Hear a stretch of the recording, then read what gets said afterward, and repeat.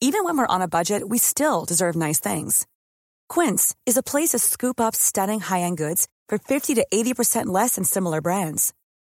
They have buttery soft cashmere sweaters starting at $50, luxurious Italian leather bags, and so much more. Plus, Quince only works with factories that use safe, ethical, and responsible manufacturing. Get the high-end goods you'll love without the high price tag with Quince. Go to quince.com/style for free shipping and 365-day returns.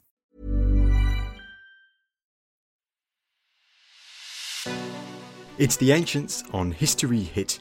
I'm Tristan Hughes, your host, and today's podcast I've got a real treat for you because I'm joined by James Lloyd from the University of Reading to talk all about ancient Greek music. We're going to be talking about the significance of music for the ancient Greeks. We're going to be looking into the chorus. We're going to be looking into certain ancient Greek instruments such as the aulos. James is going to be playing an instrument. This is a first for the ancients. We've got actual music on the podcast. This was so much fun to record. James is a fantastic speaker and you are going to absolutely love this one. Here's James.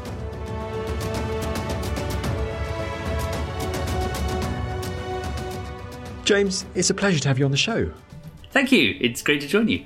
Now, ancient Greek music, this seems like an often forgotten or overlooked part of ancient Greek history, but a part that was vitally important. Yeah, definitely. So I think it's easy to forget how important all-present music was in a society before recordings and how much of a community experience it was. So today we can, go walking to the shops and listening to whatever we want to on Spotify or whatever streaming service there is. Again, we can sit down in the evening, put on our CDs and tapes if you're that age, or streaming again, etc., etc. But in antiquity, you actually needed a musician there in order to experience the musician. And that meant that a lot of people knew how to sing, a lot of people knew how to play instruments. So in Athens, there were yearly choruses, and there were about 1,000 to 2,000 of the citizens each year who would take part in these citizen performances. So it was a huge thing in terms of the amount of people who did music. It was massive. At festivals, at dinners, sometimes in funerals, at parties, in religious ceremonies, kind of any conceivable situation there would be music being performed, with a few caveats, of course. But yeah, it was a big thing. Sorry, from just what I heard there, did you say that they sometimes had performances where there were 1,000 to 2,000 people in a chorus singing? So not at the same time. So it's choruses of 50 people, nonetheless. So there's this chorus called the Dithyramb, which is performed each year in Athens. And each tribe of Athens puts on a chorus of 50 people, and there's two categories, one for the boys and one for the men. So throughout this festival, 2,000 different Athenian citizens are going to be on the stage, not at the same point, but kind of one after the other. It's this spectacle and participation. Got it. Thank you for clarifying that. I was just envisioning an ancient Greek flash mob in the Agora or something like that. But just before we start, of course, there's no ancient Greek Spotify. We don't have an ancient Greek Walkman or any kind of recordings like that. So what are the sources that we have from antiquity, from ancient Greece, for us to study music? Yeah, so in terms of thinking about the sound of music, there are three main sources, I suppose. The instruments themselves that have survived. So this is often wind instruments. So the main wind instrument was called the aulos, which is two single independent pipes played at the same time with two separate reeds. This was the clarinet, saxophone, oboe, all the rest of it rolled into one. It was played in all sorts of contexts. So we can look at those, and looking at what survives, we can make reconstructions and figure out how they sounded. Musical notation also survives, which is really exciting. And there's two different systems there, one for vocal music, one for instrumental music. And then there's fragments of this that survive, around 60 or so, and these preserve the melodies, sometimes better preserved than others, of certain songs and choruses and instrumental exercises. And then we've got the texts themselves. So music was a big thing philosophically speaking. So Plato wrote a lot about music, and later philosophers. But also what we think of as Greek poetry is often ancient Greek song. And the rhythm of that can help us understand music, as well as the words that they use to describe musical performance and how they categorize it. So those are the main things. Then there's iconography as well, which helps us understand the cultural aspects of music rather than necessarily its sound. Brilliant. So it sounds like a nice mix between literary evidence and archaeological evidence that survives. Yeah, definitely. So I think the archaeological evidence is being looked at a bit more now that in the last 20 years we've really got to grips with the textual evidence. And you mentioned there one of the instruments themselves. Let's go through some of these ancient Greek instruments and you can explain what they are, what they were used for, etc., etc. And you mentioned the aulos there. And from what you're saying, this is a wind instrument with reeds. Yeah, so we know from a writer that the reed that was used, so the pipe itself could be made out of wood, bone, ivory, metal, and it gets gradually more complex as engineering and musical solutions develop over the centuries in antiquity. But there's a really great description of the reeds. There's one lake in Boeotia in central Greece where apparently the musicians got their best reeds from. And there's a description of how they're made, the different times of years you might pick them and dry them and how long you would leave them depending on the different kind of style of music that you want to perform, a kind of bendy style or a rigid style. Sadly, none of the reeds survive, though. So this text is really, really helpful in helping us reconstruct how they would have been made. It would be basically a cylindrical hollow of reed cane that would have been scraped out and squished down on one end to create these kind of two tongues that would vibrate when you blow through them. So similar-ish to a modern oboe or bassoon reed for anyone who's listening who's familiar with those instruments. So that's one of the instruments. The other instruments that we get are string instruments, such as the lyre, the cellist, which had a sound box made out of a tortoise shell. This was commonly used in education and for informal settings. There's a barbitos, which is effectively the bass lyre, for want of a better description. There's a kithara, which is a bit like a lyre, but made with a wooden sound box. It's a bit sturdier, it's a bit larger, and that was generally used by professional musicians. So we could kind of think of this a little bit like the guitar of its day. So, for example, this is the instrument that Achilles, well, not quite the instrument, but Achilles played a formix, which is a kind of predecessor to the kithara, on the beaches of Troy when he's really sad. And we're told that the yoke of that was made of silver. So some of these instruments could be really splendid as well. Then we get the panpipes, which is well known, found not just in ancient Greek society, but most societies, called the syrinx. They're often associated with rural music. Then we get a whole host of other kind of lesser known instruments. So percussion instruments, clappers, drums, and the water organ. So a very crazy instrument that effectively worked a little bit like the modern church organ. It had bellows which would blow over water and you would play kind of like a keyboard. Those are the main ones. I could go on a little bit with the really weird and wacky things that we have, but those are the main things that if you're in ancient Greece and Rome 2,000 years ago, those are the kinds of things you might expect. Don't you worry, this is the podcast for weird and wacky in ancient history. So let's go into a bit more detail about some of these instruments, because you mentioned the Trojan War there and myth and all that, because we see with many city-states in ancient Greece that they have a founding myth which is shrouded in mythology. And is there something similar with the origins of some of these instruments? Is there mythology associated with them?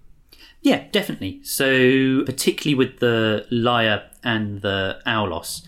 And there's a kind of juxtaposition between the two. They characterize very different things, at least to people like Plato. So the origin myth of the lyre was often associated with Apollo, but Apollo was given it by Hermes. And Hermes comes across a tortoise and basically guts it. There's this Homeric hymn to Hermes, which is a kind of 6th century prelude to other songs that would have been known throughout most of ancient Greece. And it describes how he scoops out the insides of the tortoise. He gets some gut to make the strings. There's the leather, there's the horns, and kind of this really bloody, gruesome process. He then creates this almost magical instrument that sings with a beautiful voice. So there's this idea that while making this instrument would have been very bloody, and ultimately you'd need to kill something in order to create this instrument, actually multiple things, it has this divine backing. It's made by the gods and kind of approved, signed, sealed and delivered and all the rest of it. The aulos is a little bit more tricky. The gods don't really like the aulos, depending on which area of Greece you're from. In Athens, Athena really didn't like the aulos. So we're told by a variety of sources that Athena, as this goddess of wisdom and craft, among other things, first made this instrument. And then she would play this instrument, but it kind of distorts your face a bit. Your cheeks blow out in order to blow the air out. And then Athena saw her reflection and said, "Oh, I'm not having that. This is horrid." Another version, which perhaps makes a bit more sense, is that you can't speak when you're playing a wind instrument. And that's why Athena didn't like it, the idea that you couldn't impart wisdom while playing it, perhaps. Anyhow, she throws them away, and this satyr called Marsyas picks them up. Marsyas is a troublemaker, and he decides to challenge Apollo to a music contest. Knowing our Greek myths, we know that this is not going to end well. Again, various versions, but Marsyas starts playing the aulos, Apollo starts playing, and the muses can't quite decide. It's kind of neck and neck. Then Apollo says, "Okay, well, can you play your instrument upside down?" And he turns his lyre upside down and plays it, and Marsyas says, "Well, no, of course I can't play it upside down. There's nothing to speak." Apollo then wins the contest, perhaps through trickery, we might say, and then he claims his victory, which is to do to the other person whatever he wants. So this being Apollo, he strings up Marsyas and flays him alive. In some examples of the story, turning his skin into a wine skin. So here we really have an instrument that the gods really don't like. They don't like the people who play it. They don't like the instrument itself. It's not the lyre. And this comes into thinking about the aulos not really as something that Athenian citizens would make a career out of or necessarily be regarded socially very well if they could play it well. So these are two versions. But again, we're talking about Athens here. In Sparta, it's very different. So in Sparta, aulos players were hereditary, as far as we're told. They accompanied the army into battle. And there's versions of the myth of how this tradition of military aulos players came to be, little snippets, but they seem to suggest that either Athena gave this instrument to the Dioscoroi, the kind of twin heroes of Sparta, and then they introduced this tradition to Sparta. So it seems to have a much higher almighty etiology there, which fits with the fact that in Sparta there were hereditary aulos players. So these are the two main myths. Syrinx, that's got another great one, where, again, very much an ancient Greek myth. Pan is trying to court this nymph called Syrinx. Syrinx wants to refuse Pan. She runs away, and in the process she gets turned into these reeds on the water. Pan still wants to take away Syrinx and cuts off the reeds, and then the wind blows over the top of these reeds, kind of creating the Pan pipe, is one version of this. So those are the main mythological versions. And I think it's really fascinating that things like instruments are so closely tied to the gods in ancient Greece and Rome. It really kind of tells us how important they were in that society. You don't have the etiology of, at least not that I'm aware of, pots and pans being made by the gods, even though they were still really important. So yeah, there's some really fascinating stuff there. I mean, that was all absolutely astonishing. I could take in so many different places from here. But one of the things I thought was really interesting there was how you said how the Athenians, they don't like the aulos at all. They don't like the aulos because of this relationship with Athena. But the Spartans, they absolutely love the aulos. And I think there's that scene in the film 300 when you see the Spartans going off to war and then there's the aulos player at the front, which seems maybe is a nice little harkening back to that. Yeah, it's oddly one of the few things that most modern films about Sparta do get. They try and squeeze the aulos players in there, even if they don't quite get the instrument right or anything else necessarily. But yeah, so in Athens, we're told that in an earlier period, it was seen as a respectable thing for the citizens to play the aulos. But then after the Persian Wars, things change a little bit. It's not really clear why, but it's one of those cultural shifts where the aulos, as you get into the 5th century in Athens, become more of something that professionals play. And if you're a professional, you're doing something for a wage and a living, which the more leisured citizens regard as a little bit beyond them, I suppose. But it's very interesting how instruments in ancient Greece, like certain instruments, seem to be more popular in certain city-states and less popular in other city-states. And if we keep with Athens and Sparta, these two city-states who famously don't really get along well after the Persian War, do you think instruments is another medium through which to emphasise political differences between city-states? Yeah, definitely. So there's a little bit, I think it's in Aristophanes' Wasps, where it talks about the kind of sting of the aulos players and this kind of language. And it's been interpreted as being a reference to the idea that the Athenians would have known the Spartans went into battle with the aulos. So there is perhaps a little bit of that there as well. And again, in Thebes churned out loads of really talented professional aulos players for some reason. We don't really know why, but Thebes was famous for the aulos players that it's put out. And I think this is really interesting, thinking about music and identity and how we express community and individual identity through music, and how that can be scapegoated for other concerns. So if we think about the trials of rock musicians in America in the 20th century, where rock music was regarded as the music of the devil, and there were huge inquiries into this. And again, in the UK today with drill, it's the idea that music, and it's not really concerned about the music, but trying to enforce the people who are playing the music. And we definitely see some of that in ancient Greece and Rome for sure. And with these identities and these instruments in particular, what do these instruments tell us about the networks of these ancient Greek societies? So I think the way that they tell us about this is through thinking about travel. So a professional musician, particularly a famous musician such as Arion. So again, we've got a kind of little bit of a myth here in Herodotus. Arion was a famous kithra player in antiquity. He worked in the court of Tyrant in Corinth, and then he travelled to Sicily. And then on his way back from the travels, he's kidnapped by pirates. He jumps into the sea. A dolphin takes him to Cape Malea in the south of Greece. The idea is that musicians, in order to earn their keep, particularly the very skilled ones, would be going from city-state to city-state, travelling across the breadth of the ancient Greek world from Sicily and Italy, mainland Greece, northern Greece, Macedonia, Ionia.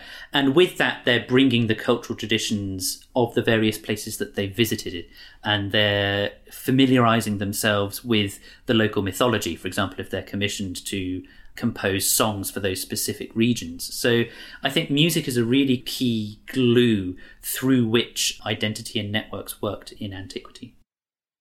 Yes, you mentioned how the ancient Greek world, it's not just mainland Greece. As you say, you've got Sicily and you've got the Black Sea coastline as well.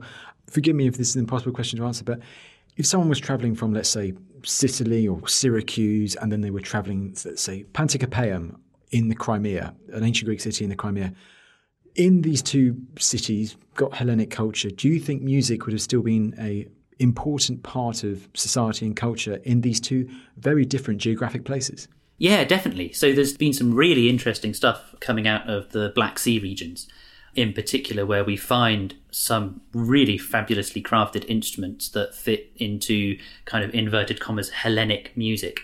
And again, another example in Meroe in North Africa, there are auloi that are found within one of the queens buried in Meroe, and it dates to the exact point of that burial, roughly 1st century. But again, there's this idea that there's this musical spread through not just ancient, this is where we get into problems of saying what is Greek and what isn't Greek. But yeah, even if they didn't necessarily know the exact kind of musical idioms, they were familiar with instruments, they were familiar with traditions, and we can kind of see the very reaches of where Hellenic culture spread in antiquity. And this is going back to this idea of networks and identity, because music works because it's so passionate, it's so emotive, and it's the idea that music can communicate sometimes where language can't, I think, and there's some really interesting things there. I mean, hold the phone right there. You mentioned Meroe. I mean, Kingdom of Kush, 1st century AD. Are you saying one of these warrior queens of the Kingdom of Kush, buried in this place, had contacts with Romans and the Greeks, and we find a Greek instrument there? Yeah, so burying the head of Augustus underneath the steps and all the rest of it. But also, what's even more interesting is it's made with European olive wood. So either they're importing an instrument made in Greece because European olive isn't native to North Africa, and they're importing these instruments, or there are instrument makers in that region who are importing non-local wood to that region. Again, the problem is with an instrument, you can't say that it was necessarily played in the same musical style that it might have been, say, in Athens at the same time, but they're still getting instruments made from those Greek traditions there. Yeah, definitely. Well, we've talked about the instruments quite a bit now and what they looked like and how popular they were in the ancient Mediterranean and beyond. Do we have any idea of what they sounded like? Yeah, so there's a few ways we can reconstruct how they sound. Again, going back to the songs of ancient Greece and Rome. So again, one of the big sources we have are the tragedians and the comedians, because of most of what we think of as a written text would have been sung to some extent. So we hear of the aulos as a very raucous instrument. It could be very high-pitched, very low-pitched. There's a particular kind of song that was performed at Delphi, or kind of instrumental piece, which mimetically reenacted Apollo killing Python, the dragon. And we hear that Aulos players would need a particular hole near the top of their instrument to make this really shrill, horrific kind of screeching sound, which mimicked the death cries of Python.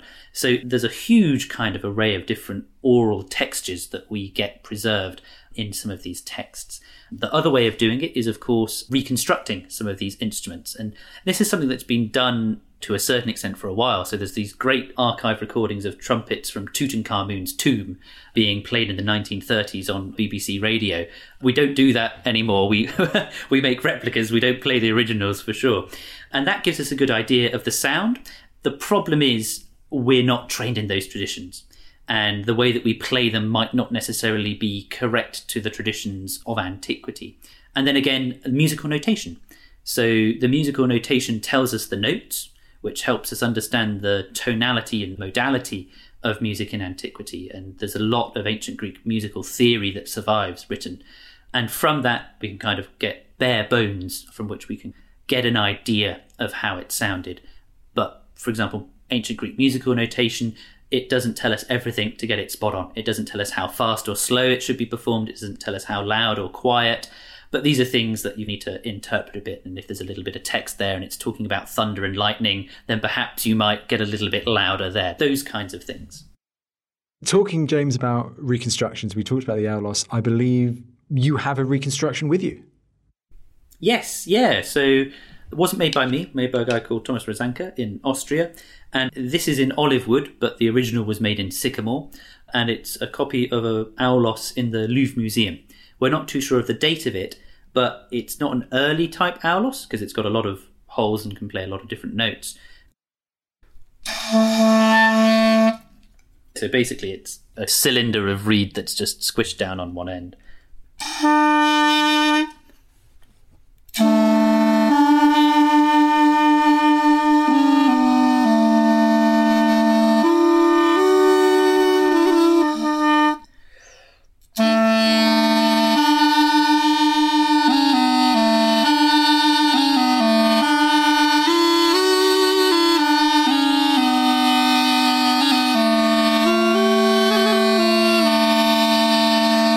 So that kind of gives you a rough idea. This is a first on the Ancients podcast. It's brilliant. Absolute first. Well done. Yeah.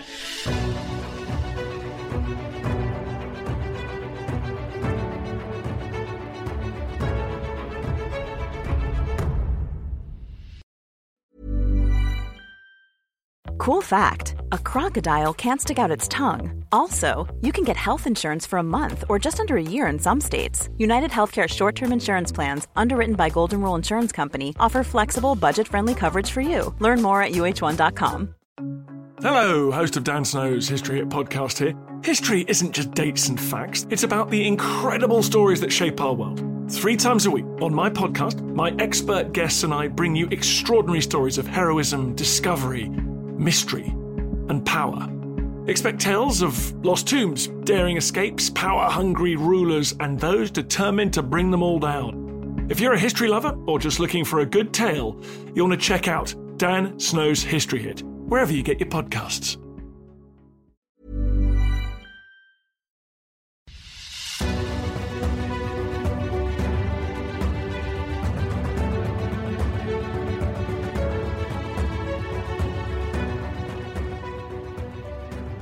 It seems to be the Seikilos Stele. I mean, what is it and why is it so significant? So the Seikilos Stele is a kind of cylindrical slab of stone that was found in modern-day Turkey when a railway line was being built. And it's now in a museum in Copenhagen. And it is technically the earliest intact, completely notated musical song, which is a little bit of a tongue twister in itself. But basically, it's the earliest intact song with musical notation. We've got songs from Babylonia, which have some kind of notation, but the caveat there is they're not complete, they're fragmentary. So we can twist the rules to claim that the ancient Greek one's the oldest, I guess.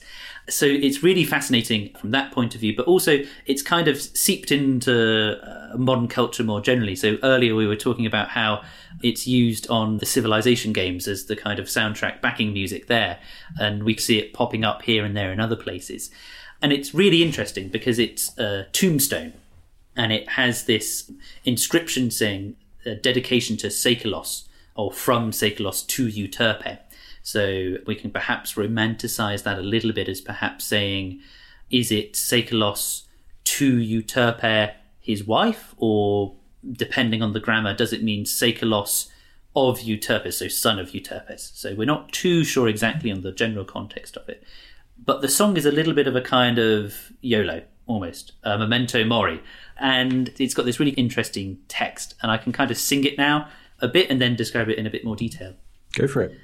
Hosonsis fenu miden halasu lupu prosoligones tito zien totelos hokronos apai te. And it basically means, while you're alive, shine, don't have any grief or worries at all. Life only goes along for a short time, and time takes its toll.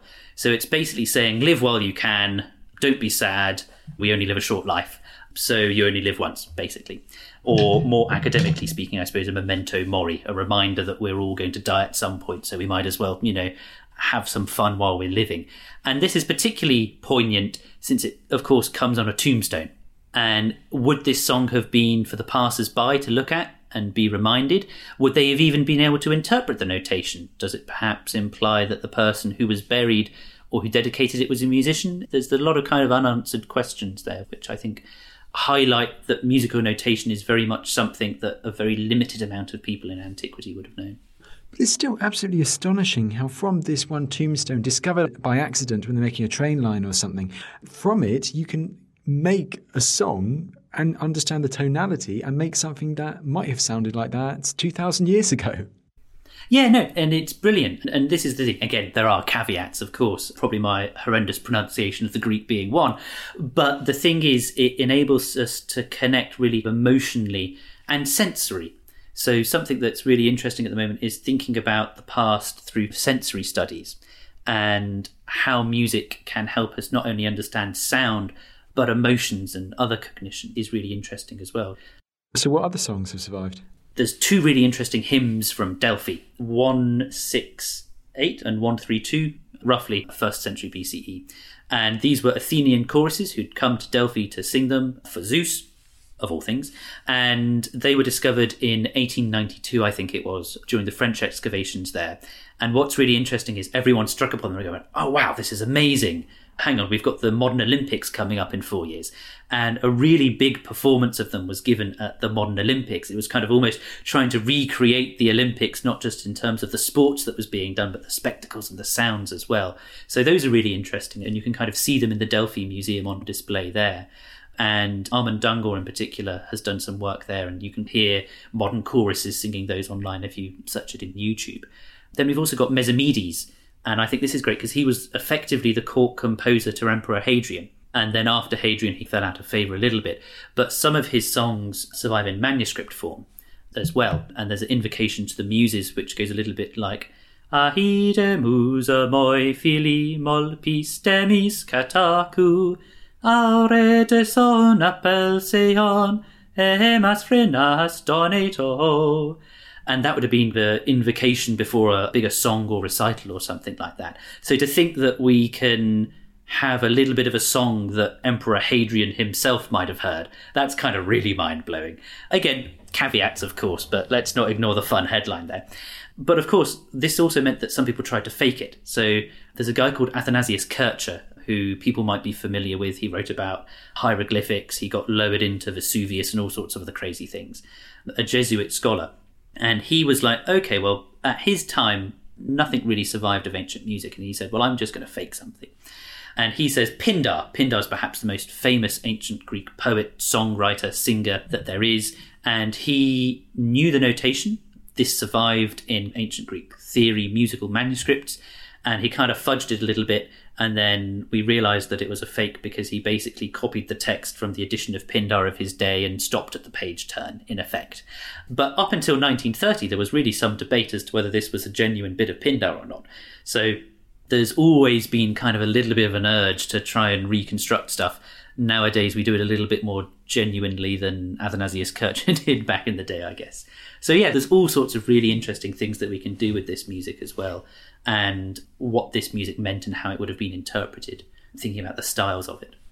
Well, you mentioned there the Olympics and you mentioned there Pindar, so let's go to the places where the music was performed, and let's focus first of all on the ancient Olympics, because as you say, you weren't just there to watch the games themselves, there were spectacles, and one of those spectacles were musical performances.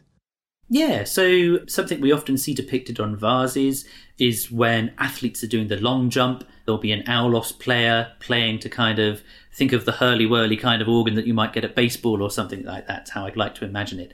So there's that going on. Again, there's also musical competitions often occurring at a lot of these big festivals alongside the athletic competitions. So at Delphi, again, there was this important song where the aulos players had to try and mimic the sound of Apollo fighting this dragon, and they got absolute tons of money for some of the things that they did, at least the high performing ones in certain categories. They would get talents or thousands of minae, or hundreds perhaps, I exaggerate a little, but the idea is that we have inscriptions that tell us who competed in what competition, in what category of musical performance, and then the amount of money that they win. And this is really fascinating for kind of reconstructing the social position of musicians in antiquity. So at Delphi they were performed. In Athens there was the Odeon, which was a specific kind of building next to the Theatre of Dionysus where musicians would perform, and you get Odeia throughout the Greco-Roman world as kind of concert halls in effect, but theatres was where musicians would perform, and of course in houses alongside dinner parties. And those would often be what are conventionally, or used to be conventionally, called flute girls, but are effectively professional female musicians who normally played the aulos but other instruments as well. So there's a whole range of places where you find music being performed, and some really grand scenes in particular, such as the theatres and the Odeia.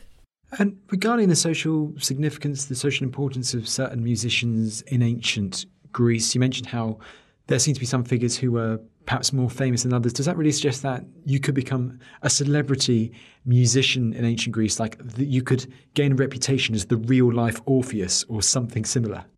Yeah, definitely. So the go-to example here is someone like Pronomos. Pronomos was a Theban aulos player, and he's particularly interesting because we know that he was very skilled, and he was attributed with technical innovations to the aulos. So if you think of a bone pipe, there's only a certain number of holes that you can drill in it. There's only a certain number of holes that your fingers can cover to change the notes that you're playing. Pronomos created a kind of ring system which would cover up extra holes, which meant that he could play more complex music, and music that traditional people like Plato weren't great fans of. But it had huge popular success. And one of the ways that we know he was hugely successful is that there's a vase that survives which has Pronomos named on it, sitting in his kind of fine, really elaborate clothes, auloi in hand, sitting down, accompanied by the accoutrements of the dancers and choruses with the gods looking on. So he was really kind of a big name. So it sounds very similar, like if you're going to a concert today and you have the big audiences and they hear that someone's in town with their accompanying acts. So would it be in ancient Greece, could we imagine that Pronomos, he's travelling from Thebes, he's going to Athens, people in Athens know that he's coming, they know that he's going to perform at the Odeon at a particular time, not going to book tickets as it were, but they're going to try and get a seat to watch him perform? Yeah, definitely. And I think that's part of Greek theatrics and religion.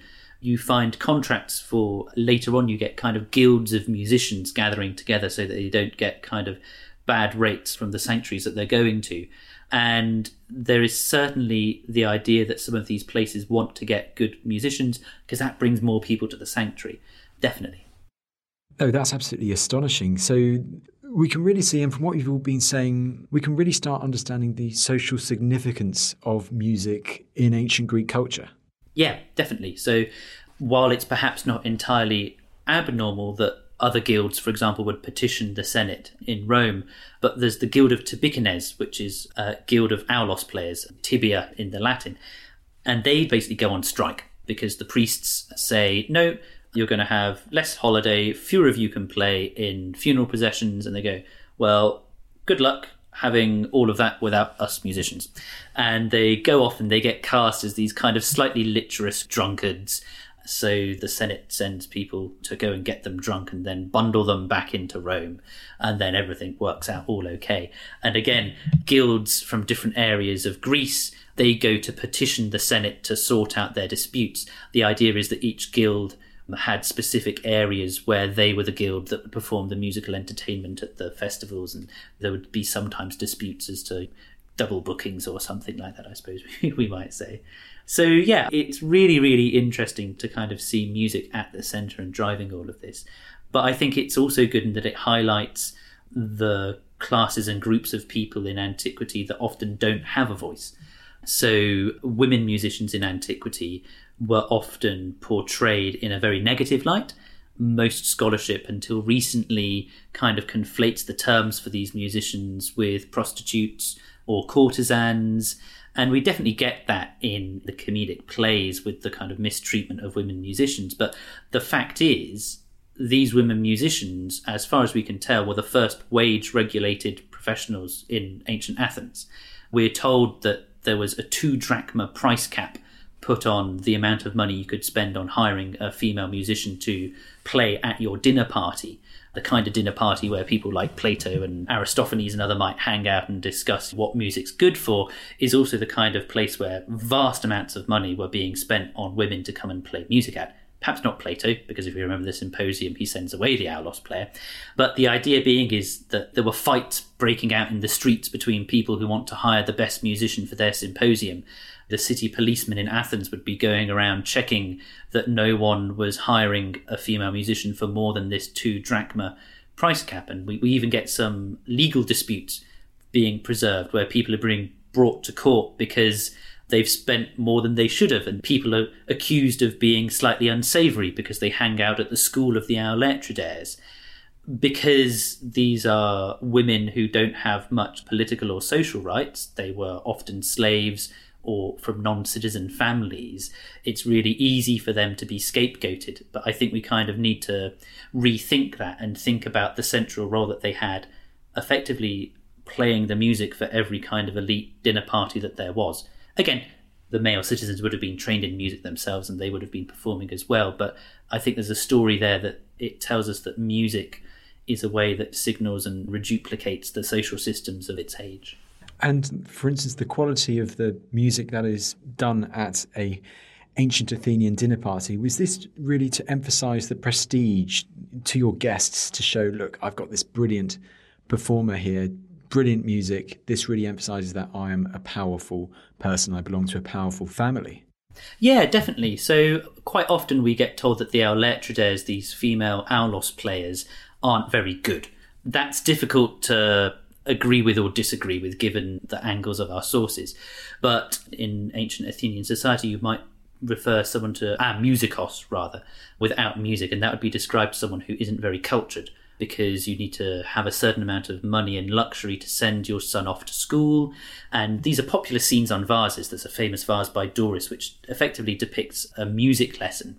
So that's one angle that we see it for sure. And there's the scholia, this kind of freestyle singing contest, is a way to glamorize it a little bit, where the well-educated citizens at the symposium would kind of swap lyrics and verses with each other. We see this famously and hilariously in Aristophanes' Wasps, where you have the son and the father, one slightly more ignorant than the other, and kind of putting in rude, crude lyrics to finish off what should have otherwise been a well-known song if they were a little bit more educated. So there's certainly music is used to include and exclude in ancient Greece and Rome. We're talking about excluding the neighbouring peoples to, let's say, the ancient Hellenic cultures, who the Greeks viewed as barbarians. Do we know in the sources, we know that the Greeks normally deride these people being barbarians and all that. Did they also deride these neighbouring peoples? Do you have any evidence that they derided them as also having, let's say, poor taste in music or being poor at making music? So that's where it gets complicated. It's often contradictory. So we have scales today like A major, B minor, C major, etc. In antiquity, the nearest equivalents were named after different races, I suppose, or regions, or ethnics is more appropriate. So you have the Ionian, the Dorian, the Phrygian is one of them. So Marsyas was associated with Phrygia. A slightly more ecstatic music is how it's generally categorized. But again, northern Greece and Thrace often has some of the early mythological best musicians. There's Thamyris, who was, equivalent to Apollo, or at least he challenged the muses, I think. Either way, he ended up being made blind and forgetting his musical skill. Also, you have Orpheus, who's happening kind of in the extremes of northern Greece, one of the most famous kind of mythological musicians. And then Plato talks a lot about Egypt, and Egyptian influences in music coming into Greece, because in Egypt their musical laws, again, it's a little bit wrong, but he basically says that they've been unchanged for thousands of years, and this is something that is good. So there's an awareness that there is music in the regions outside of the known Greek world, and they're not entirely sure all the time whether it's good or bad influences that's coming in from these regions. That's very interesting. It seems quite a complicated, complex narrative, or what we know. As you said, Orpheus is actually Thracian, isn't he? Yes, so this is the thing. Yet he kind of, in some versions of the myth, has the lyre of Apollo. But this then gets into debates of how Greek is Thracian and all the rest of it. But the idea being is that a lot of the early mythological musicians are from the outskirts of what we now consider the Greek world. And I don't think we've kind of fully got to grips with that yet, necessarily. Something for the future indeed. Now, I've seen that you've done work on music and nature. And in particular, I'd like to ask about animals and nature, because it seems that there's this interesting link between certain animals and music in ancient Greece. Yeah, so I think there's a lot of musical inspiration in ancient Greece that comes from animals. And I think there's kind of a symbiosis here with knowing that musical instruments on the whole came from the natural world. So we know that a lot of 6th century, 5th century musical pipes, they were made from deer bone. And there's not a lot of evidence for this process, but it's an interesting process to think about. An instrument maker needed to acquire a deer bone. Did they acquire them from someone who kept deer? Did they hunt the deer? You then need to macerate the bones to get the flesh off them. You need to dry them out. It's a really kind of visceral process, and you really did need to know. I mean, it would be unavoidable to, if you were making these instruments and playing them, not to conceive that they were connected in that process, that they were once living animals. There's a very funny passage from the travel writer Pausanias that talks about, it's a hill or mountain, I think it's in Arcadia, where it was known for having very good tortoises if you wanted to make a lyre, but the local shepherds there absolutely hated it and didn't want anyone coming. You get the impression that they're being bombarded with instrument makers trying to carry off their tortoises. But again, this is the thing. Today, our instruments, we kind of don't have that connection with the idea that the sounds of the animals, or what was something living, is now kind of living and breathing again with the air and the thrum of the strings. And we get a little bit of that in the texts in antiquity. And again, birds was a go-to thing. Certain birds are described as more musical than others. So swans, really heavily associated with Apollo in mythology.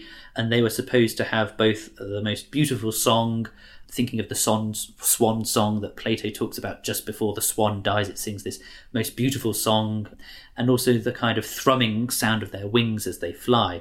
Again, thinking about it, there's kind of the trumpet swan and the other kinds of swans, including like silent swans, and they don't, to our ears, sound that musical. So I think there's something kind of wider in terms of connecting them with Apollo, because when Apollo was born, swans were flying around the air above him, that kind of stuff. And then the cicadas are also spoken about as really kind of musical. We often talk today about choruses of cigadas with their kind of really rhythmical humming and thrumming sound, which is linked in some ways to the sound of a lyre being strum. So the natural world acts as a really kind of rich metaphorical pot from which musicians could draw musical phrases and inspiration, as well as their instruments. So astonishing, this link, and so the importance of it for the ancient Greeks, and the link between the music and the animals themselves, the swans especially. I mean, especially for us Brits, we know a lot about swans and all that. Last of all, you've done some work, you've done a lot of work, and a lot of your fellow colleagues have done a lot of work for Thermopylae 2500. And if we look at the Spartans, we talked about the aulos and the importance of music for the Spartans earlier, but is there any link of music with the Thermopylae campaign of 480? Do we see that anywhere? Yeah, so there are definitely some links. So 2020 marks, depending on how you count it, the 2500th anniversary of the Battle of Thermopylae.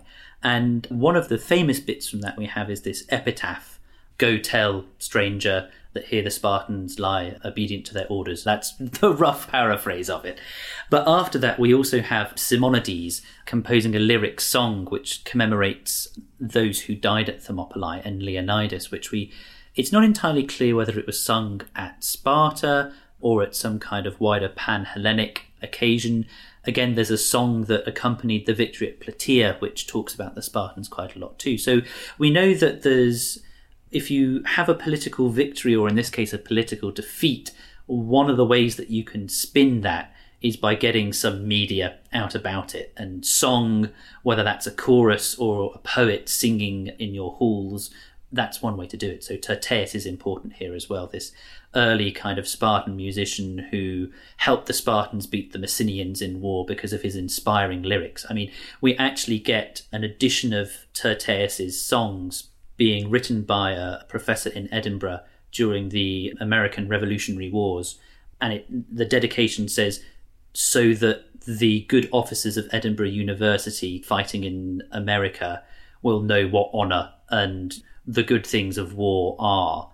And I find that absolutely amazing, and it ties in how rigidly structured classics was into relatively modern ideas of identity and heroism and what was actually supposed to be. So there's a lot of really interesting things. So yes, the short answer, yes. That's so interesting. I mean, do we have examples of then musicians being on ancient Greek battlefields, as it were, improving the morale of their soldiers? That's a trickier one.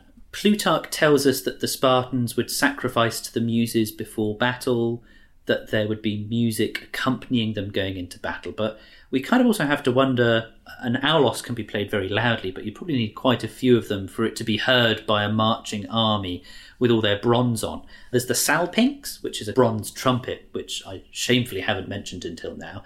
Not necessarily a musical instrument, but it could make a very loud sound at any rate, and it could alternate its pitch. And again, there's the Roman cornu, there's the Gaelic carnax, which is this great big bronze tube with a fearsome monster on it, and sometimes its tongue would flutter when you blow through it. So there's the idea that can be really inspiring.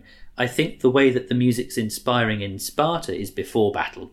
From a very young age, they've learnt the lyrics of Tyrtaeus off by hand.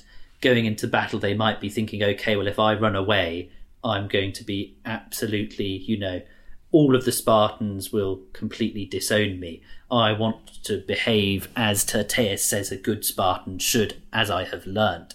Indoctrination might be a word that we could use here. So there's some interesting things there. Not necessarily during the battle, but before the battle in terms of indoctrination and encouraging how to do things.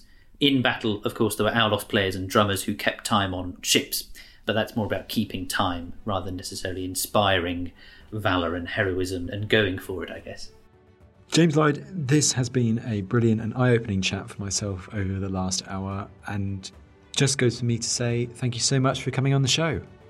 Thanks for having me, Tristan.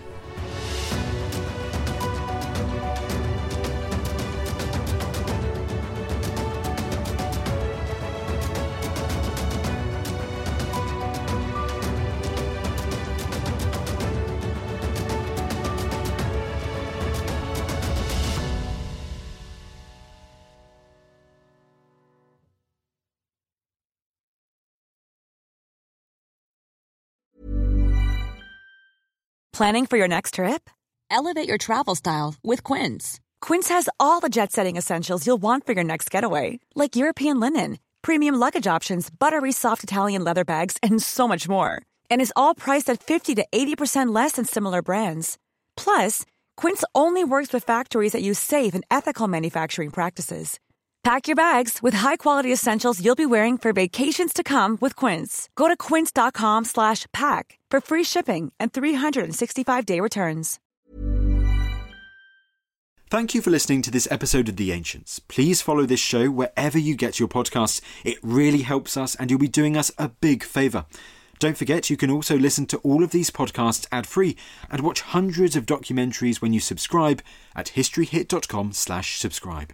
As a special gift, you can also get your first 3 months for just £1 a month when you use code ANCIENTS at checkout.